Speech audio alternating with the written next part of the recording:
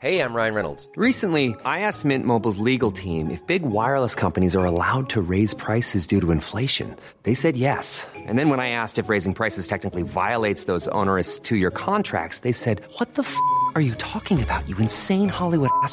So to recap, we're cutting the price of Mint Unlimited from $30 a month to just $15 a month. Give it a try at mintmobile.com/switch. $45 up front for 3 months plus taxes and fees. Promo rate for new customers for limited time. Unlimited more than 40 gigabytes per month. Slows full terms at mintmobile.com.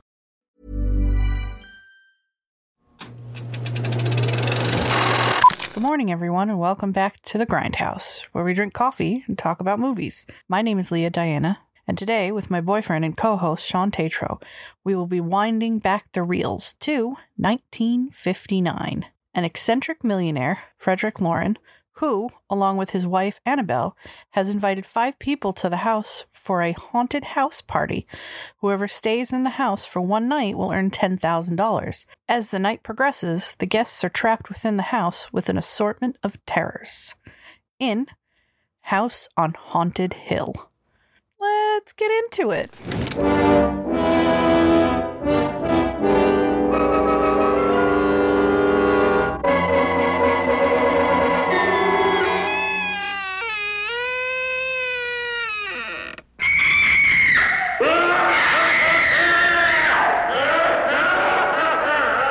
I'm Vincent Price, and you're invited to my party in the house on Haunted Hill, where so far the ghosts have murdered only 7 people.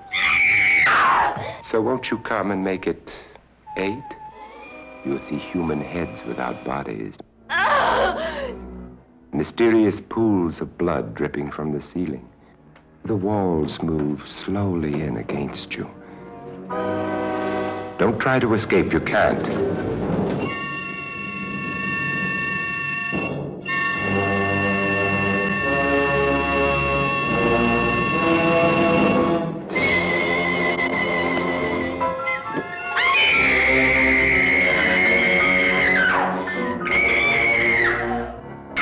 You ready, dear? No. Are you ready, dear? Yes, damn you.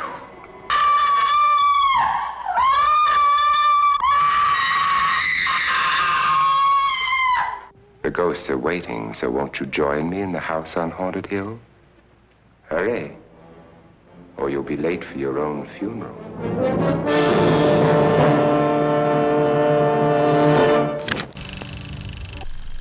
Spread the word, you dirty cocksuckers. Tell all your grave robbing friends I want them out of the city now!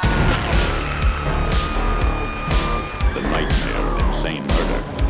From the depths of hell. From the angel of death.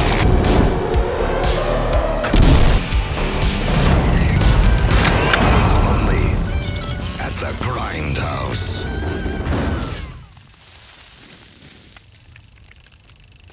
Okay, and we are back to Grindhouse, and this is a little weird without video. It's a little weird because I'm in a different viewing angle of you too as well.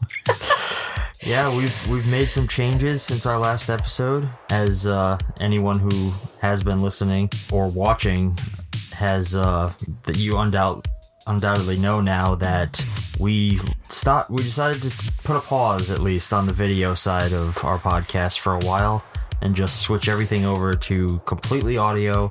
We have a lot going on in our lives these days, so thought this was a good move, and I personally think it's going to allow us to make the audio for all of this a lot better. That and the way I am right now, I don't want my ass on camera. Yes. So, as Leah mentioned in a previous episode, she recently just had surgery on her ankle. So she's a bit laid up at the moment. Literally, I am stuck in a laying down elevated position for 14 days. Yeah, 14 days. The first 14 days, I have a soft cast, no weight on it at all. So the only thing I get out of this bed to do is literally to use the bathroom. Yeah, it's proven to be quite the challenge. Yep. But the show must go on, I guess. Yeah, I mean, I got a sweet setup here. I'm in the bed. You know, thankfully my microphone setup, the way we had them, you guys could see we had the arms I kind of reached out with the snowballs. It can be hooked up to a bookshelf that's by the bed now, and I don't have to move. But it is definitely weird to know that I'm trying to be a professional podcaster, and I literally have 4 bags of ice on my leg elevated, and I have 3 chins because I'm laying down, as you can hear. Well, the good thing about podcasting is that you technically don't need to be seen to do it. Thank God, because I can't take a real shower for 14 days. Poor Sean had to wash my hair in the sink. Help me wash my hair. Well, I do what I can. But surgery needed to be done very quickly. Unfortunately, I tore a tendon completely in my foot in 2020 in March, right before COVID, so I couldn't see anybody. And me having a disease called Ehlers-Danlos syndrome, I'm always in pain, so to me, my ankle hurting was nothing more than just a normal Tuesday. But unfortunately, as the surgeon said, the tendon was, how did he put it, Sean? Basically that it was gone. It was gone. There was no tendon left. I walked on it for 2 years like that.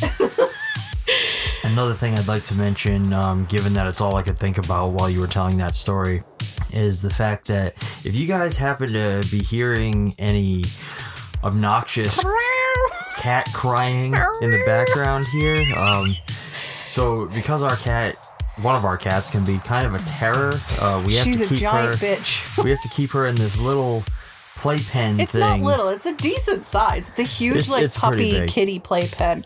But she is relegated to the playpen while we're doing the podcast, really, because 1, her and her sister fight a lot, and 2, anything we do or have out, she will bite and torture us. She's full of energy, she's spunky, she's adventurous. She's a pain in my ass. Yeah, she is. So, if you can hear her meowing, she'll settle. But there's a little bit of ambiance background noise with... Anyway, now that you're all caught up, today we watched House on Haunted Hill, the classic film starring Vincent Price, Carol O'Mart, Richard Long, Alan Marshall, Carolyn Craig, Alicia Cook, I don't know how she would pronounce that, and Julie Mitchum. This was famously directed by William Castle. William Castle was a huge director during this period. Most famous for this and Rosemary's Baby, actually. Really? Really. Oh, shit. This movie came out February 17th, 1959. It was made on a budget of $200,000 estimated and brought in a box office of $2.5 million. Damn. Which at that time was huge. That is big. And all he was offering was $10,000 a night for one person. Damn you, cheap ass. Well, no, to be fair, he was offering $10,000 per person who got through the night. Yeah, cheap ass. Well, I'm sorry, mill, right here. Put a mill in my head. Or fat mill. Fat stacks. Fat stacks in my palm. So I have some fun facts. Oh boy. And hopefully we don't clash our fun facts because you said you had a couple too. Yeah, I got a couple. So, unfortunately, this film is in public domain. Fortunate for us, because if we ever do anything in the future, or, you have a production, you need a movie, you can use this movie because it is in public domain. Unfortunately, because it's in public domain, the people who created it no longer have licensing on it. Yes. This film was shot, the exterior shot was Enos House in Los Feliz, California. The inside obviously were sets. The skeleton coming out of the acid was a real skeleton, and he's even credited in the movie as himself. He was credited on Wikipedia too, where I was looking for stuff, and I thought, hey, that's pretty cool. Carolyn Craig, who played Nora, was pregnant during the filming. No shit. Yeah, you couldn't even tell, could you? No. Her son was born the next May. So she was not that far along. No, but they did a good job hiding it if she was showing. And Nora is the only person in this film to see any ghosts. That's true. Yep. I was like, no, but didn't Lance? Lance did not. I kept waiting for somebody else to see something, and nobody ever did. All right, those are my fun facts. Do you have any more? Nothing that can't really wait. Okay. So why don't we get into this thing? So this film opens up as the gentleman who owns the house but doesn't stay there because he didn't make it through another night that he lived there, is narrating what they're doing, where Vincent Price's character and his wife are throwing a party, and these 7 people who do not know each other are going there, and whoever makes it through the night gets $10,000. And you're introduced one by one to each character. Did you notice anything about the structure of this movie? I thought the narration was weird. The beginning, where they were just floating heads with the house in the background, and then the funeral hearse guiding the funeral cars up to they mentioned that, up to the haunted house. All right, so let me start with, like, yes, as you said, we open with this, like, warning. So it's like the floating head of, his name is Watson Pritchard in the movie. And he's kind of, like, giving us that classic foreboding, like, don't come here type of thing. Yeah. But then it's immediately followed by the floating head of Vincent Price, who's inviting us to the party, which is a really interesting contrast right off the bat. And by the way, there's something that's always super comforting about Vincent Price's. You take that back, sir. I'm gonna start that one again. Yep. And by the way, there's always something super comforting about the sound of Vincent Price's voice. I love hearing it. It always just, I don't know, just makes me feel all warm and fuzzy. I put a comment that says, that man's voice is so deep and sultry, he could describe how he's going to murder me while he's murdering me, and I would still be happy. I agree. 100%. I'd be like, yes, Mr. Price, another. But the opening of this film reminded me a lot about another movie we've watched on this podcast. And it only got more and more apparent how identical they are as the plot progressed. Which movie? Clue. Oh my god. So, we get introduced to each of our characters one by one as they arrive to the house, even down to the fact that they're all chosen and invited by someone they've never met. And right in the early moments, the chandelier in the foyer falls, almost killing one of them. Oh, what the fuck? I didn't even think about that. And I guarantee you Clue was trying to mimic this when they did that. Probably. They were sealed in the house, too. They were sealed in the house. And there was a housekeeper. They also... It's a very classic story. Like, stories like this are told a lot in this same exact format, but it actually all stems back to Agatha Christie's 10 Little Indians, which also known as And Then There Were None. Essentially, in that story, a very wealthy man invites a bunch of people who seemingly have nothing to do with each other to an island for a gathering, a party, and one by one they are systematically killed off. But a lot of movies back in the day and a lot of other stories took that same format and ran with it.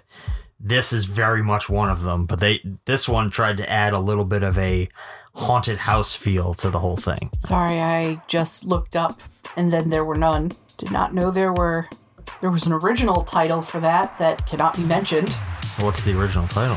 I will not say it out loud. I will show it to you. Oh, but that's why it's called 10 Little Indians. That's why we are not ever saying this word. But if you do want to look up Wikipedia, it was changed from that to 10 Little Indians to And Then There Were None. Yeah, I think that was the right move. Holy shit! God damn, that is a very terrible title. Never knew. I mean, granted, when that story was written, racism was a big thing. 1939. Yeah. It was still very much ingrained in society. Oh, Agatha Christie in in the UK, it kept that title till 1964. Then it changed to Indians till 1985, or till 1986. Then it changed it. In America, in 1940, when they released it here, it was immediately changed to, and then there were none. Well, yeah, that makes sense. Taken from the last 5 words of the song. Okay. Damn. I've never heard of this. I've never heard of this book. How have you never heard of, and then there were none? I've never heard of this. I had to read it in school. This is something that I didn't. I was more into early American literature, and I did an independent study in high school in my senior year of early American literature from one of the first American literature novels that were published here in the 1700s called Charlotte something. I forget now. Not Charlotte's Web? No. It is straight called Charlotte something. It is this big. It is written in like that old English way to speak. Yeah. It took me 5 reads and I was like, oh my God, I hate this book. I kept it for a long time until I tossed it. I was like, I don't need this. But I really like early American literature and I enjoy reading it. And then I realized that being a high school English teacher was not for me because I cannot handle children. So I quit that avenue. There was a time I wanted to be a high school English teacher or a English professor. Jesus. Can you imagine me, a teacher of children? No. Sit the fuck down, shut up, or before I slap you. Oh, all right. Well, I'm going to have a new book to look up, as if my fucking TBR isn't already 40 pages long on the Barnes & Noble website. But I digress. So pretty early after meeting all the characters in the beginning moments here, we're introduced to Vincent Price's character and his wife, Annabelle.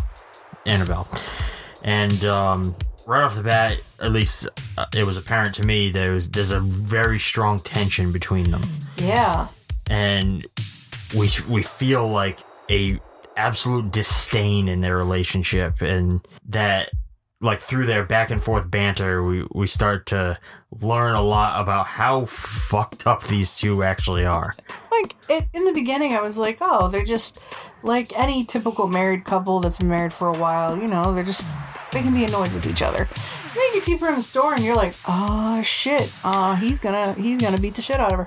Well, yeah, even in that opening dialogue between the two of them, they mentioned like having made attempts at each other's lives for fun in the past. Like, that's weird. Especially for, what was this, 59? 59. I mean, there are times where I look at you and I'm like, I want to fucking kill you. You're driving me nuts. I know you thought the same way of me, right? No, never. Well, that's it for this podcast, folks. I gotta run. Oh, shit. I can't leave. You fuck. I'm literally miseried into this spot, aren't I? Hang on, let me get the sledgehammer. Oh, no, please don't. I can't walk as it is. I only got one good leg. The early moments of this movie, like, basically lead us on a tour through this elaborate mansion. It kind of lays out each room, like, and it starts to feel like an elaborate amusement park spook house. Did you think the outside did not match the inside? Oh, it doesn't at all. The outside of this building looks like a I thought it was like a really giant house in like New Mexico. Like, looking at it, I'm thinking of the Hill House, that grand, huge house, like they use, I think it's in Massachusetts somewhere, that big, beautiful house that is in The Haunting or A Haunting of Hill House on Netflix. Like, you're thinking of those in our generation, then you get to this and you're like, this is the movie that spawned that shit? Okay. No, like this, the house, when you first see it in this movie, it almost looks like it's the outside of like a laboratory or something, a jail. or a jail. Yeah, like it's all made of concrete and it's very and they like chose to use this house. Yeah, like, it was a weird choice. It was very interesting. Like, I wonder if they were trying to do something like, oh, the outside is like designed like a more like modernistic look, but that is not modern. Well, maybe at the time. I mean, but then the inside is like modern is in the 50s. The inside is like super Victorian and like old school, so it makes no goddamn sense. Like every movie of this era, the performances are super overly dramatized. The lighting is theatrical as all hell, and the music is bombastic. Like, it's all very, very heightened. Everything is ridiculous. And then there's Vincent Price. And then there's Vincent Price. Oh my god. I always forget how massive and lanky that man is. Or was. I wish I could have been alive in this man's heyday. Holy shit. All I remember is watching the Cask of Monty. Help me. I don't remember. I never. It's an Edgar Allan Poe one. Yeah. Oh, I can't remember. But I remember watching that when I was a kid. And I was a kid watching that. And I was just like, this man is just incredible. Like, he's so cool. The Cask of Amontillado. There it is. That's it. I don't know if I rolled that right. Monte Carlo. No, it's got like a roll in the at the end of the word. Amontillado. Amontillado. It's like it's written Amontillado. Oh.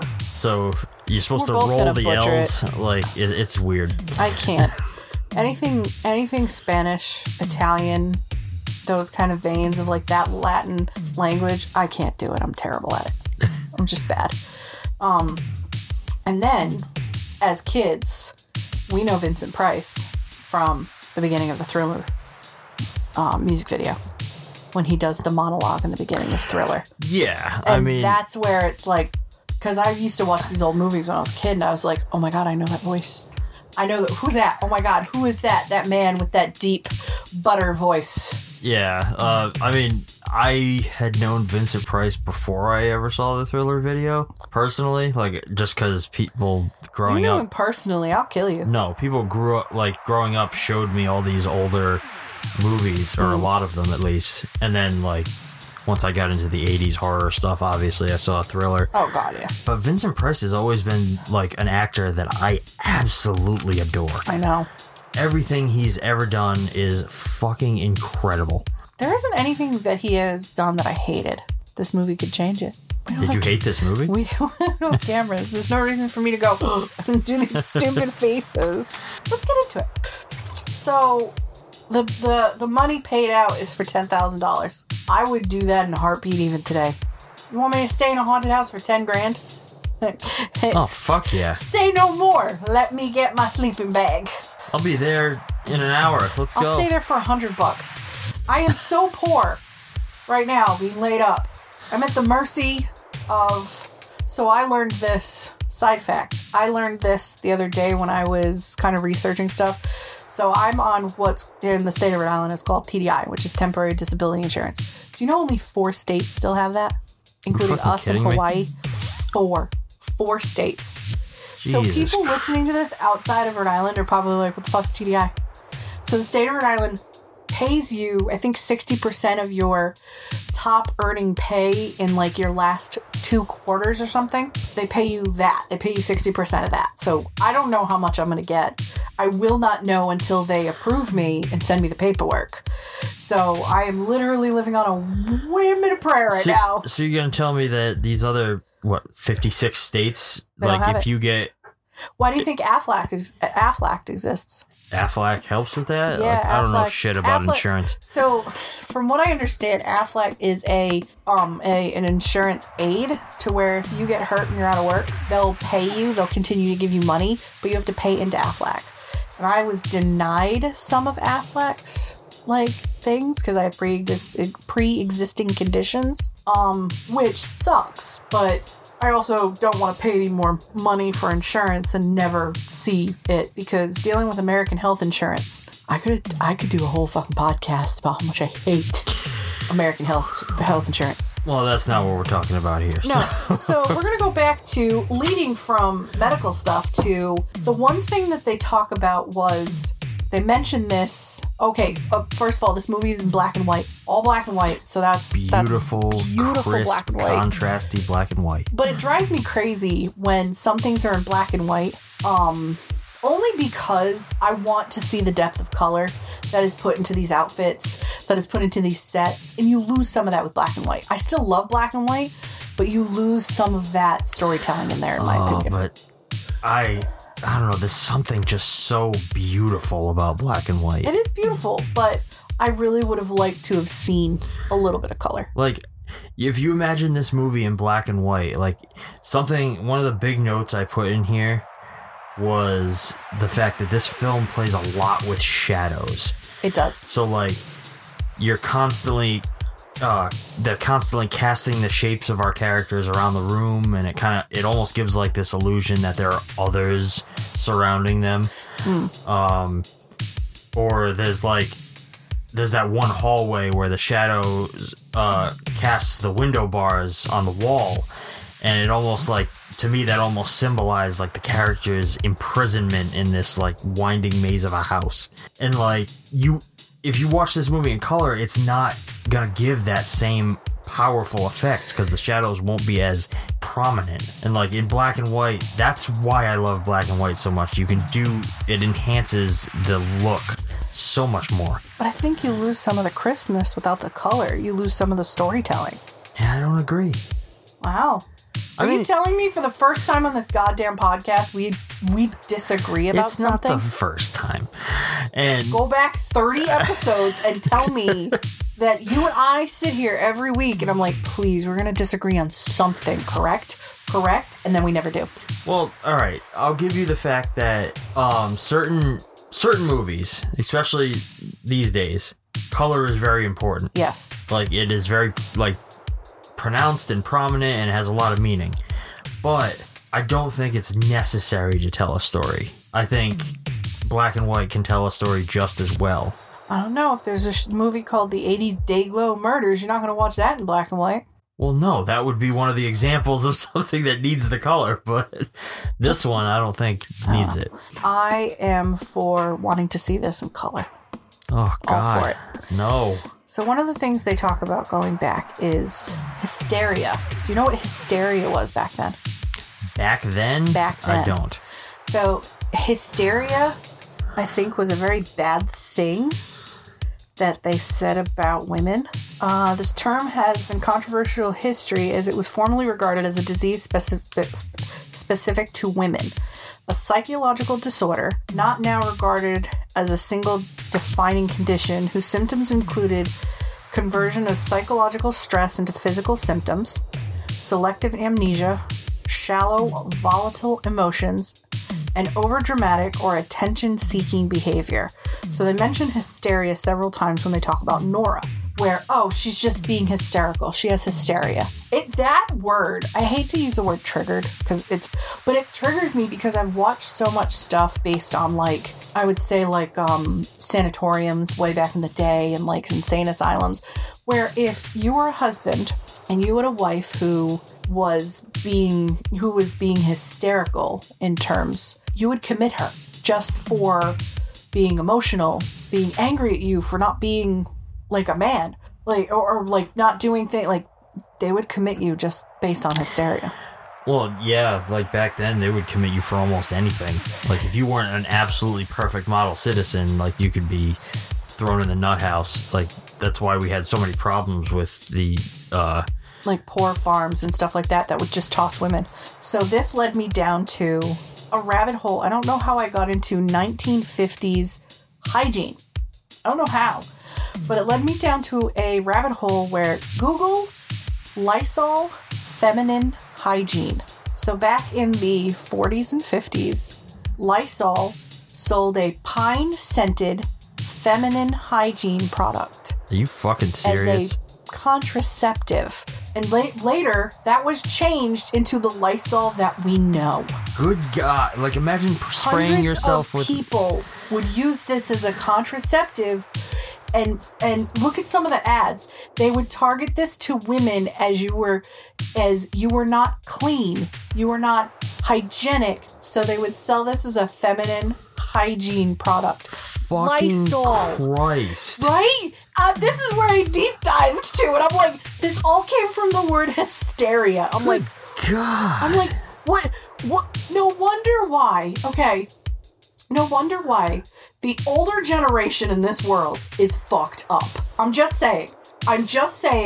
We were putting scented Lysol in our hoo-has and considering that a hygienic product so we wouldn't get pregnant. What the fuck kind of world did we come from? Right? I'm looking at it going, I'm like, the same Lysol that was 99.9% effective on killing viruses, even the coronavirus? You would go, okay, I'm not going to have babies. I just sprayed chemicals into my Yahoo. Oh my god. At one point, you saw me, like, doing that. You looked over, I'm like, I put my phone down. I was like, I gotta walk away from this and watch the movie. So now I am on a deep dive of feminine targeted products in the 50s that were deemed unsafe and hazardous now. Well, you heard it first here. Stay tuned for Leah's upcoming podcast about fucked up feminine hygiene products. Why the fuck? And I thought the weirdest thing in the world was using a tampon at one point in my life. Why would you want to stick a piece of cotton up there? I don't know. Let's spray some Lysol up there. Lysol. Okay. I'm going to undeviate us back to the podcast. Shit. So we've met Mr. Lauren and Annabelle, or Frederick and Annabelle, and now we're meeting all the other characters. There is, and I'm going to try to remember names, but I'm not good at it. Lance, who's the airplane pilot. Yes. Nora, who I'm not sure what her profession was. I think she said she worked for the same company as Mr. Lauren. Mr. Lauren, but never met him. There was the older lady. I do not know what she did. I don't remember. I don't remember her name. She was very sweet, and I swear to God, she had like 10 lines in the whole movie. Yeah, no, she didn't say much. And she was an actress who wasn't like over exaggerating until she had to. Yeah. Which I was really happy about that. There was the doctor. Yes. And then there was Watkins. Oh, Pritchard, who owned the place, but would not stay there. And he had described the murder that took place in the basement and another murder that took place in one of the rooms. One of the rooms was a husband and wife killed each other and one of their heads was cut off. Yes. And the other one was somebody was thrown into a vat of acid in the basement in the wine cellar. I want to see the prequel of this movie where all these murders take place. That's what I want, because holy hell. He's like, oh, there's 7 deaths in this building. All right, tell me about the 7 deaths. I want to hear it in detail. Gruesome, gory detail. That's actually something I like to go back to the structure of this movie a little bit.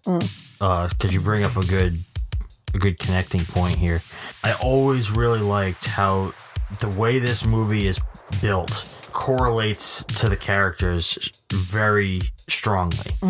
So we start off the movie, I believe it was with 4 men and 3 women. Yes. Which they openly make note is the same number of men and women who were murdered in the house prior to them being there. They didn't count the housekeeper and his wife in that count, did they? I don't believe so. I think it was just the guests. Okay. And then later on in the movie, when they say, oh, we have 6 hours left until morning, there were only 6 of them remaining. Ooh. And like it keeps a very consistent There's a consistent theme. And I really like that. I always thought that was something that, like, most movies don't go to that level of detail. No, I was going to say, even nowadays, like, the most thoughtful film doesn't pay attention that much to the ironicities, the coincidences happening. Yeah. I think it's one of the reasons why I was very drawn to this one, even prior to seeing this one, because House on Haunted Hill is very different from the Haunting movies. Even though I thought in my head the house they were staying in was like that. But this movie has a board game loosely based off of it. I believe so, now. Oh, yeah, now. Everything has a fucking board game now. Which is fucking awesome. But it's a 6.5, 7 hour game. Like, when you play these games, you commit. It's like, we're going to have brunch at 11, play the game, you'll be home by the time you have to have supper. Like, that's the type of game it is. Did I just say brunch and supper? Yes, you did. Guys, lying in bed is doing something to my brain. I think I'm dying. But yeah, no, I just lost my train of thought. Woo! Much like last week's movie, but Terror Train, get it? Get Out. I can't! Throw me out the house! The only thing that drove me crazy were the special effects. Now, I have to remember this is 1950, 1960. And special effects are not going to be the greatest thing. So when the girl, I think Nora, goes, "Who closed the door?" I was like, "The wind, you moron." And then the chandelier moves and shakes and then falls. I was like, 1, this house is old and not kept up with. 2, it's drafty. 3, like, why am I being a skeptic at a movie that you know is going to be a haunting movie? But in my head, I'm like, oh, stop being such a little bitch. And I know that's terrible, but that's how I felt at one point. Which is kind of funny when you think about where the film ends up. That's more of a question for later, but right now, prior to seeing this film, did you think there were going to be a lot more hauntings and a lot more ghosts with this film? No, not necessarily. Like, we got quite a few as the movie went on. Yeah, they were all small little moments, but they were very strong ones. And that's actually something I really like about this movie. Like, throughout, you see a lot of ghost effects and, like, creepy imagery. And I know you're not going to agree, but I feel like they remain somewhat chilling, even today. Like, they're cheesy, don't get me wrong. They're absolutely, like, you can't be afraid of them. No. But it's very clear that these images have influenced many films that we see now. I mean, I just need to remember that this is like 63, 64 years ago. It was a long time ago. Like, I'm pretty sure most of these people that were in this movie are dead. I think they all are. Give or take. I don't know. Most of them were older, so... Yeah. But it's one of those things where I'm sitting here going, oh, I want this to be a little scarier. But you have to think 1950s, you know, the effect where the hands are reaching out to her was very chilling and very scary. And when you see, right on the cover, like when you see the picture, there's a woman hanging. That's a very graphic image for that time. Like, now we're used to it. Like, oh, cool, a lady hanging. That's awesome. To us, that's a spooky hayride. But back then, that was probably like very, like, oh my God, how could you? My heart. Like, you have to have heart medication and smelling salts just to get through this movie, you know? Frederick makes it clear in the beginning when he's talking to Annabelle. This is one of the tense moments in the movie, that they all are driven by a cash motive, but he has reasons for having them here, which I think is really cool because now that you point out, like Clue, in Clue, they're being blackmailed for money. In this, he's essentially extorting them. Like, oh, come here, survive. I'll give you cash, but you have to survive.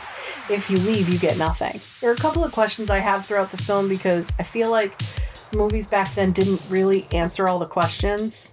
But you like how movies sometimes don't do that. It drives me batty when that happens, especially for a movie like this where I'm like, are you going to answer this question or are you just going to let me hang here for like the next 4 or 5 days till I fucking Google it and then there's a fucking forum on it and I'm like, yes, finally, answers. I don't know. I personally have always liked being left with questions because then it feels like the movie hasn't ended.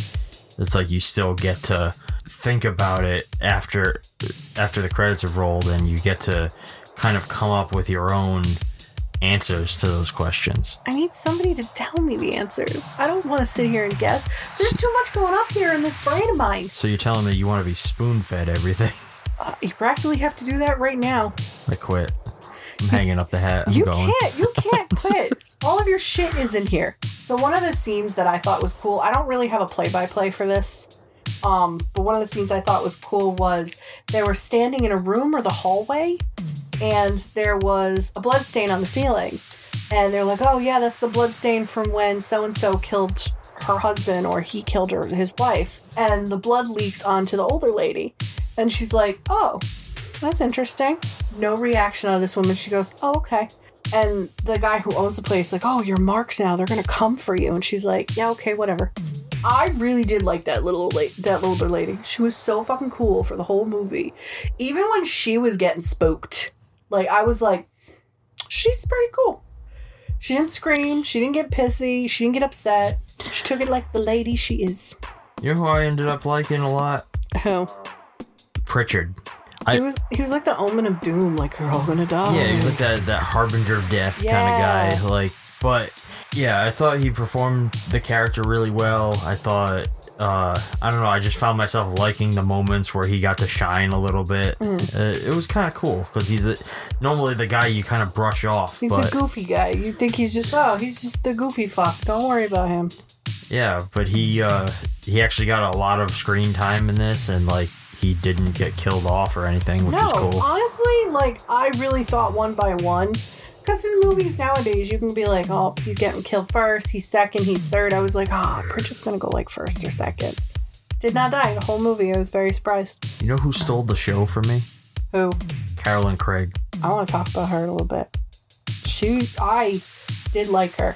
One of the next scenes is because they're doing a tour of the house. That's where the older lady gets the blood dripped on her. And then they're very interesting because Pritchard talks about the murder in the basement, murder in the wine cellar.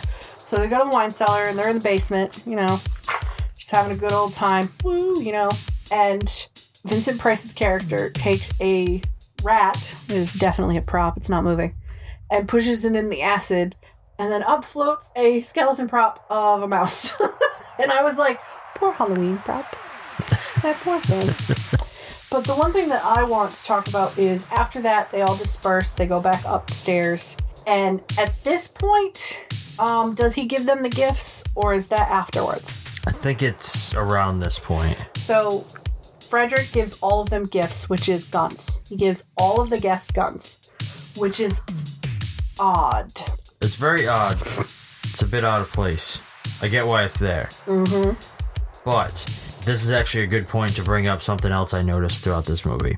They had a lot of fun in this movie using this motif of opening doors. Yes. So we watched characters slowly open doors one by one, generally until something happens. Yeah. So like the first example that really caught my eye was Lance is opening doors in the wine cellar one by one until finally he steps into one, gets locked in and hit over the head. Yep.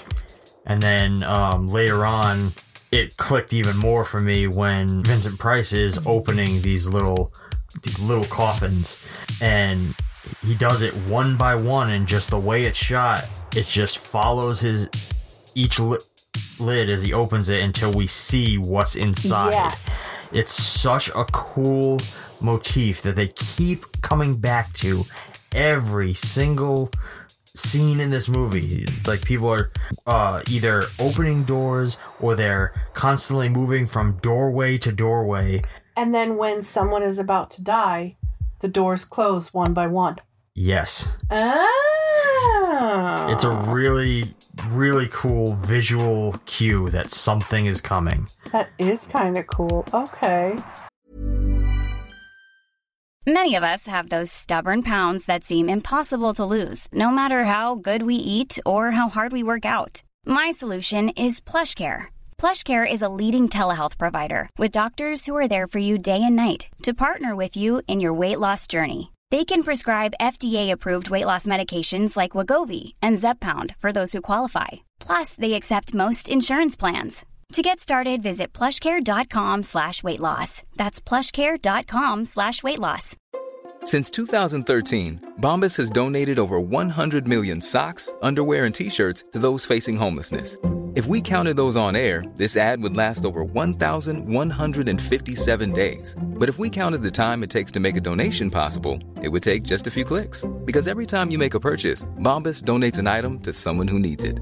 Go to bombas.com/ACAST and use code ACAST for 20% off your first purchase. That's bombas.com/ACAST, code ACAST. I missed a lot with this movie. Maybe my drugs are really making me loopy, man. Prescription drugs and Tylenol, not actual drugs. Not all the time, but that, no. All the meth. All the meth. If I had meth, this would be less painful.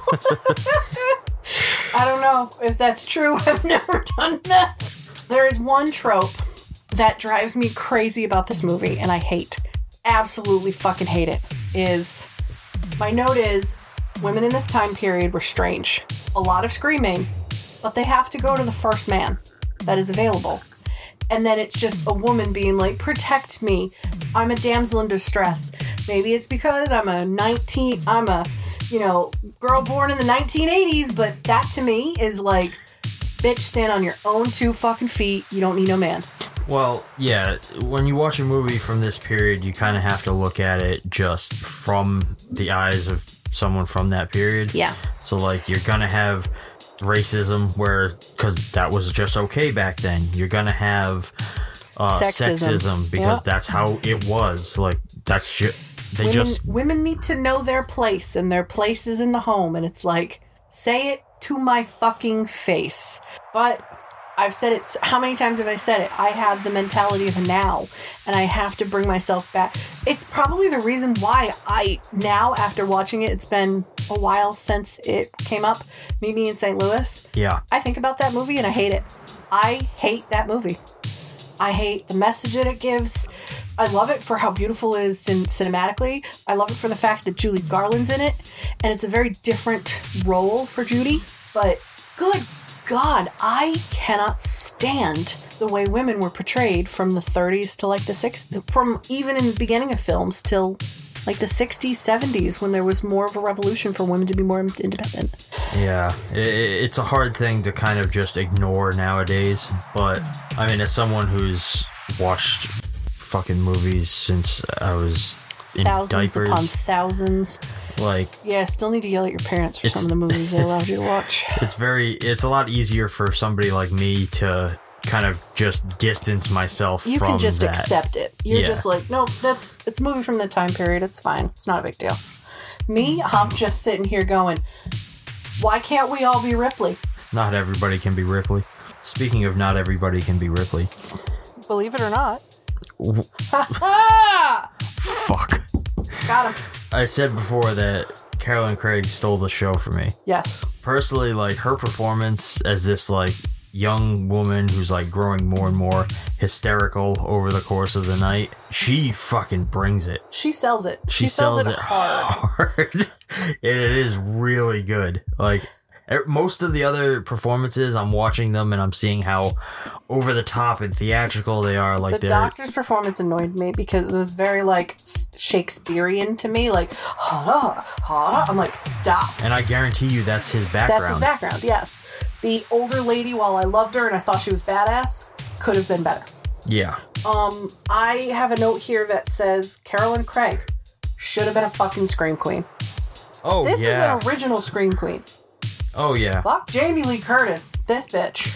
Yeah, she's pre-Scream Queen, technically. She is the screamiest of queenest? I don't know. Queeniest. The queeniest of screamiest? I don't know. I need to come up with a better title. And I did make a comment well before the end of the movie, or like a lot of the stuff happened. And I was like, this poor girl is being made to look crazy. Why the fuck are they doing this? And I said that right after Frederick and the wife had their fight where she didn't want to come downstairs. And Frederick pulls her hair completely back to where she can't move. And she's like, fine, I'll come down to your stupid party. And I was like, why are they making this poor girl look crazy? I don't understand what they're doing to this poor girl. I mean, I think it was... You're meant to get to that conclusion, I believe. So, yeah, and I think it's going to be hard to teeter around the reveal at the end of this. Yeah. But, like, I think that the climax of this, like, once you know what's going on, I think it was all a kind of something to draw attention away from what's actually happening. Yeah. Which, I mean, given the circumstances, I guess makes sense. Yeah. And partway through the movie now, they've gotten their guns, they're back up to their rooms, and Carolyn kind of goes out exploring it again, or Carolyn goes back to her room and there's a severed head in one of her trunks. Yeah. So she freaks out, she leaves the room, she's like spazzing out, and when they go back, there's nothing in there. This poor girl is just going nutty. And then she kind of goes exploring again, and she disappears for a little bit. I missed a whole thing before the guns. One of the caretakers finds her and tries to like get her and be like, come with us before he tries to kill you. And she's thinking it's one of the ghosts, but then it reveals it's one of the gentleman caretakers. There's a lot of misdirection in this movie. There is so much. That's why I was so confused writing all this down, going, wait a minute, this happened, this happened. Yeah, and it's purposely built to make you believe one thing is happening when it's actually something else is going on. And even that, this is happening, but you think this is happening, but it's actually this. It throws you. There's several red herrings in this movie, which I think is pretty cool. Yeah. It didn't fully grab me until the wife hung herself. So Annabelle is found hung, and the doctor checks her and is like, she's dead. Brings him to her room, and Frederick is just like, what happened? What is going on? I don't fully think that Frederick believed his wife was actually going to do something. No. To be fair, they have a relationship throughout this movie that's there's a lot of mistrust. So, I definitely don't think that in that moment he immediately bought that she was dead. I definitely think he was like, there's no way, something else is going on here. She's too crafty. Yeah. But the crafty beach. I commented, why didn't they just freeze frame on the recording? Because while Vincent was saying his lines, her chest is going up and down. It's very apparent because she's wearing not a nightgown, but she's wearing a very flowy dress that at one point when she breathes falls a little. And I'm like, why didn't you just freeze frame that? You've been doing it for years. Well, back then it wasn't a big technique. Nobody had really thought to freeze the image. It would have made so much more sense. And then here's my next observation, because Lance and Carolyn are going around, kind of looking around and stuff. And they end up back in Lance's room where he locks Carolyn in there. Well, yeah, he has her kind of hide out in there just because he assumes nobody will think to look in there. At one point, he's like, I'm going to go get help. I'll come back for you. And then she gets this little sly, cute smile. And I wrote, how to meet a husband in a tragic situation. This bitch is looking for a man. It was very clear that they were setting them up to be a little bit of a pair. And now, one of my questions I need answered. Did they make it through this night?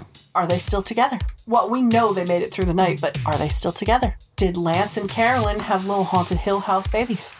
I mean, possibly. At one point, Lance goes off on his own, gets trapped. I put, well, Lance is dead. Then we see this big, thunderstorm happens and the lights go out and Carolyn gets spooked to hell. She grabs her gun. She goes looking for Lance. And when she gets downstairs, the piano starts playing and it's creepy. I put creepy soap opera music because it sounded like the start of Dark Shadows way back when. Yeah. It was really creepy and I was like, oh my God. And she's screaming and running and crying and I'm like, holy shit. This poor fucking girl, what is going to happen to her? This is about the time where the twist is revealed. What? So the thing that has always been super interesting about this movie is that it's a movie made back in 1959 that builds up to be this dark haunted house ghost story, but then comes to this plot twist that changes the whole fucking dynamic of the film into a almost like a murder mystery whodunit kind of thing. Yeah. And so essentially it's revealed that the doctor is actually in cahoots with they're having an affair and they're in cahoots to kill him to take his money. Yes. And they set up poor Carolyn to be the one to be hysterical enough that at this point she's so scared whoever walks through that door, she's just going to shoot them. Yes, and the whole thing has been engineered. So essentially, there are no ghosts. All of these things have been manipulated by them to drive her to hysteria so that, and then the doctor makes sure that Vincent Price will be going down into the basement so that they will run into each other and she'll be so frightened that she'll just shoot him. Yep. And when you think about it, it's fucking intricate as all hell. It is. She goes down into the basement. He ends up, the lights start to go out. in the basement one by one, which is kind of weird. He makes his way down to the basement. The second he walks to the door, she turns and shoots him, and he drops. And you're like, oh shit. Like, she just killed fucking Vincent Price. Vincent Price is not, what the fuck is the word? Indestructible? Indestructible, yeah. Invulnerable. Legendary. Infinite. He's not Stephen Strange, but he looks like him. That's what I'm saying. Which I was really cool. And then I made an observation. This is why I wish color existed for this film. Because when Annabelle comes down, it's revealed that, Annabelle's not dead. Obviously, that's revealed in the twist. Annabelle comes down.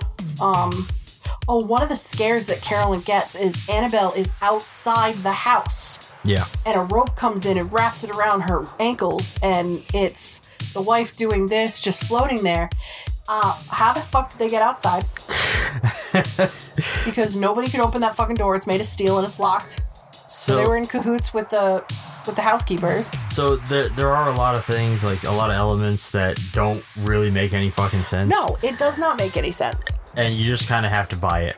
It just is what it is. And there's a point where I wish I knew, was her dress actually white? Because she could have been the lady in white. I mean, very likely it was white. Very likely, but I don't know. That's where I'm like, yeah, I know it's black and white, but I need to know, is she the lady, the damsel in white? The damsel in distress in white. I must know. But, I never get any answers. So, after he is shot, the doctor makes his way downstairs to kind of clean up the evidence. Mm-hmm. He picks up the gun. He goes to drag Vincent Price into the acid pit. And the lights flicker. And the lights go out. And you just hear somebody get thrown in. Splish. And then Carol, what was her name? Annabelle. The wife's name is Annabelle. No, the main girl. Carolyn. All right, Carolyn runs upstairs. No. Yeah, she's running upstairs to go kind of get everybody. She's like, oh my god, I shot him, he's dead. Carolyn makes her way, not Carolyn, Jesus Christ. Annabelle makes her way down into the basement to kind of make sure the deed is done. And she sees a skeleton rise up out of the acid, just like the story that Pritchard had told earlier in the movie. Yep. I would like to make special note of something that was done when this movie was in theaters. Why? So William Castle was he's trademarked for doing these big elaborate spook shows with his movies. Yeah. So like he would do these things where going to watch one of his movies, it would be like a genuine performance. Like there would be, if a monster breathed on a character in the movie, you would feel it in the audience. They would do things like that. Maybe a dude just walk up to you and go, hey. No, they would have like things set up to where it would like hit you with like gusts of air.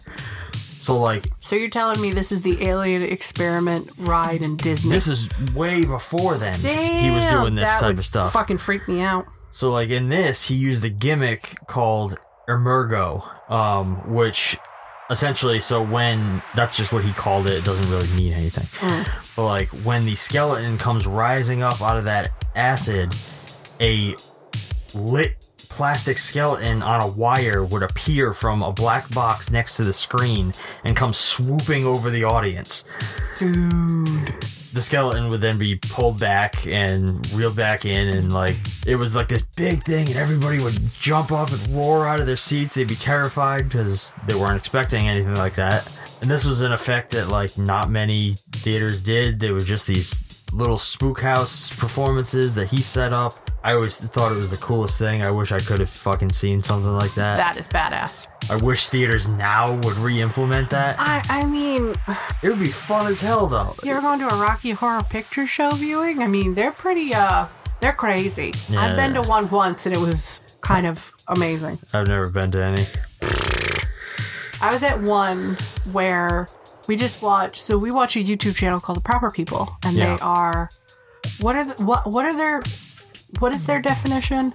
What are they called? They go into abandoned places, and it's like... They're urban explorers. Urban explorers. Touch nothing, only leave footprints and take away memories. That's it. You don't take anything. Yeah. And they ended up going to a hotel, which was undisclosed, no names. And I was like, that's a hotel in Connecticut I've been to many times. And that's where I saw the Rocky Horror Picture Show. They were watching it. People were in the pool reenacting. It was really cool. And it got to that point, and I was like, Sean, I've been there. I've been to this hotel. I know this hotel. But it just brought me back to that memory where I just stood there and watched these people like fully reenact. People were in the pool dancing and doing something. I'm like, oh my God. It's like this huge cult following, which I think is badass. I am too old to keep up with these people now. I am so sorry. Let the new generation have fun. But yeah, it's pretty cool. That's an immersive experience. So yeah, anyway, the skeleton rises up out of the acid, and it's basically this big real marionette skeleton that's chasing Annabelle around the room. Get away from the pit, Annabelle. Which is funny because a woman named Annabelle is being chased by a puppet. And so it essentially pushes her into the acid. Does that mean when she goes into the acid, she becomes a little raggedy? And then as she's melting away to nothing in the acid, out steps Vincent Price wearing this big elaborate contraption that's controlling the skeleton. Oh. And I was like, Vincent is innocent! And you're like, what in the hell is going on? What a twist! And then Carolyn kind of brings everybody down to see what she had done. They see that Vincent Price is still alive. And he says, my dear, I loaded your gun with blanks. I will answer all your questions. And now I should be judged in front of my peers to find out whether I did bad or not. I think he was justified. There was a plot to kill him. Yes. It was absolutely justified, but he's still going to serve jail time. He killed 2 people. Yeah, exactly. So, and there were no witnesses, no nothing. There's just 2 dead people. So at this point, it's like, good luck with the judicial system in the U.S. Have fun. Yeah, have a nice day. Have a nice day. But that brings us to literally the end. The end. That was it, and it came to the end, and there was a laugh at the end of the movie, but it was not Vincent's, and I was disappointed. Well, what are you going to do? I need that stupid from Thriller every time one of his movies ends. It's just like, yes, it is done. It is over. Climax. We're finished. So is there anything else you'd like to say about this movie before we get into our closing questions? Because that pretty much wraps it. Nope. All right. Give me the questions. Overall thoughts on the film? It was good. I enjoyed it.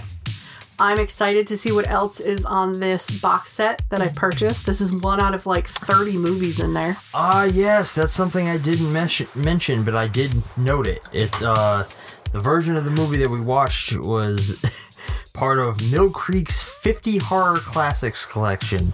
It's an absolutely terrible DVD transfer, but it does maintain the old dusts and scratches on the film. It does. At one point, there was like a lens flare that this yellow like swoop. I was like, what was that? And I fucking love seeing that stuff transfer over. He gets excited about that, and I sit here and go, is there something wrong with this? And he's just like, yeah, it's good. It's good shit. And I'm like, okay, it crazy just looks man. Cool. It does for some movies, but this is a pack of 50 films. So now we have 49 more to go. And you can bet your ass that most of these are probably going to be making a resurgence on this podcast. More than likely. Oh, yeah. What about you? So, personally, I really like the movie. I always have. It's a classic. I love watching Vincent Price. I think this is definitely still a staple of horror. It always will be.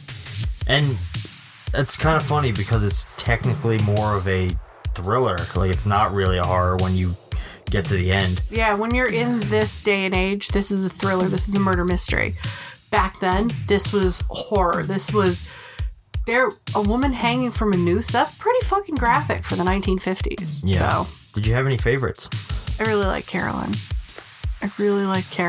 I wish she was a little more headstrong and a little less, I need a man, and more, I'll fight my own battles, but that's something that I need to work on and understand that if the movie is not from my timeline, you're not going to have a woman who stands on her own 2 feet. Yeah, it's going to be a little wavering. It's fine. It's all right. Whatever. I did like the line, come with us before he kills you. I was like, before who kills you? What are you talking about? We don't even know who the bad guy is yet. What about you? Any favorites? I didn't particularly have any favorite characters. I mean, Vincent Price is always amazing, so it's hard not to favor him. True. I would say my favorite scene is probably that big scene at the end with the skeleton. Yeah. I just have always loved watching that scene. It's just, I like puppets in movies, and that's basically what that was. It was just really cool. Does it work? For then, yes. For now, I don't think so.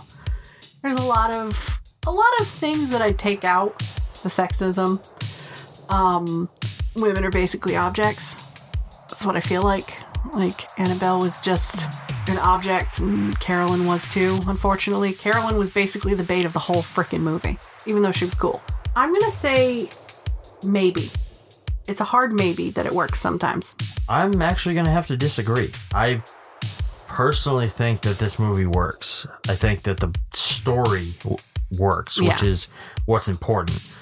Like, I think the plot twist still works. I think the performances, even though they're over the top, they work for what they the are. Story is, yeah. And yeah, I mean, I don't think there's anything really wrong with this movie. Like, there are the few things that you said, like the sexism and stuff like that don't translate today.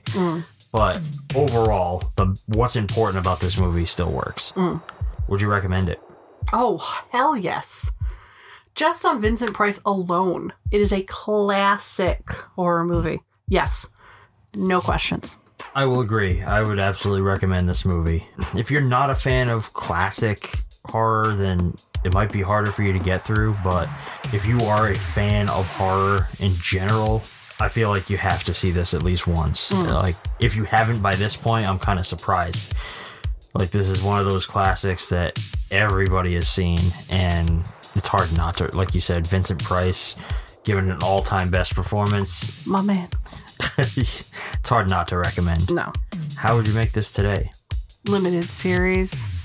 Follow each character. I'm spoiled by these limited series bullshit where we get a longer story, we get more build-up. This would totally work as a limited series. I agree. Limited series would be probably the way to go now. This movie was famously remade in 1999 with Geoffrey Rush in the Vincent Price Barbossa role. Yep. Oh my god, I gotta look this shit up. And I've only it also stars like Famke Janssen, Taye Diggs, a bunch of other people, Chris Kattan, Ali Larter, like a classic 90s cast.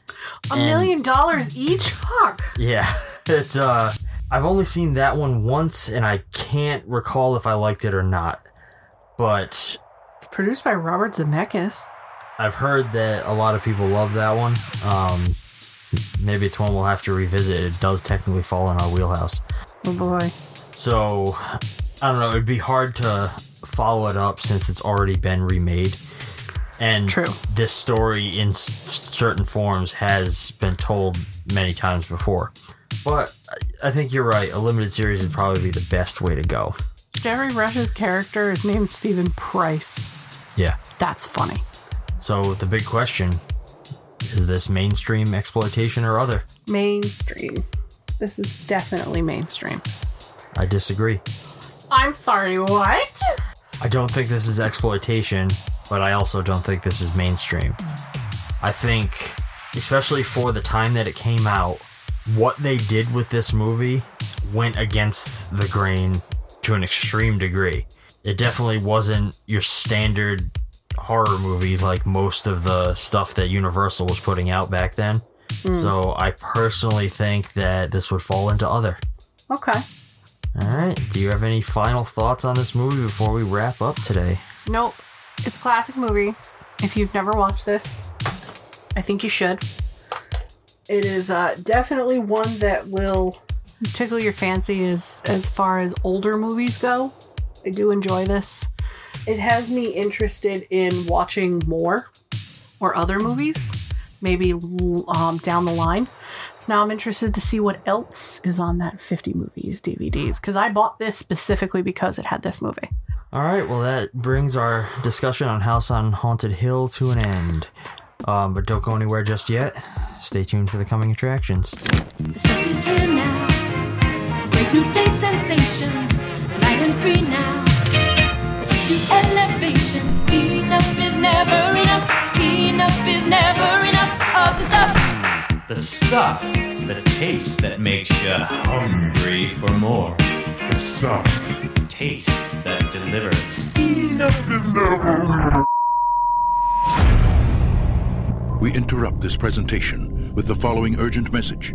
Tonight, America is in grave danger. We are under alien attack by a popular dessert known as the stuff. Here, Jason, take some. No! Don't eat that. There is something alive in there. Tasty. There's something alive in yogurt. It's called benign bacteria. If the stuff is in your house, do not eat it. If you have it on your shelves, do not sell it. If you distribute this material, close your doors, make no more sales.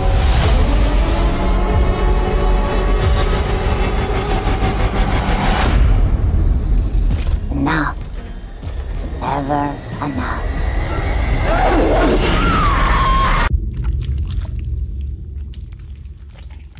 So, Leah, are you ready for some stuff? I'm not ready for killer marshmallow fluff. No, I'm not. This movie, at one point, there's a scene where there's a dude reaching out and his face is melting off, and I go every freaking time. I am so excited that we are stepping into the realm of melt movies. Oh, I hate these movies. Melt movies are so much fucking fun. I'm gonna vomit. You think this is bad? Wait till we get to stuff like Street Trash. I don't want to watch something called Street Trash. Oh, I live we're that life. gonna. I live that life. I am street trash. No, I am very excited to watch this movie. This is like the Blob on acid, right? This is what this is? It's in that vein. Actually, the Blob is technically a melt movie. It's the first, really. Isn't the one I'm thinking of in the 80s was the remake of the one in the 60s? Yeah. The Steve McQueen Blob. I can be the Blob sometimes. Blob. You're not excited to watch the stuff? No. Not at all? Nothing about it? It's gonna be fun. Well, that about wraps up this episode. If you want to keep up with everything that we're doing, follow us on Facebook and Instagram at Grindhouse Podcast, on Twitter at Grindhouse Casts. You can find us on Discord, where you can mostly chat with Leah. Hey, what's up? All the links for everything are going to be down in the show notes. Listen to us, give us a rating on Spotify, Apple Podcasts, Google Podcasts, Stitcher, or wherever you get your morning fix. New episodes come out first thing every Monday morning. If you like what we're doing and you want to show us some support, you can find all that information down below as well. Until next week, I'm Sean. I'm Leah. Thanks for listening, and keep watching. Peace.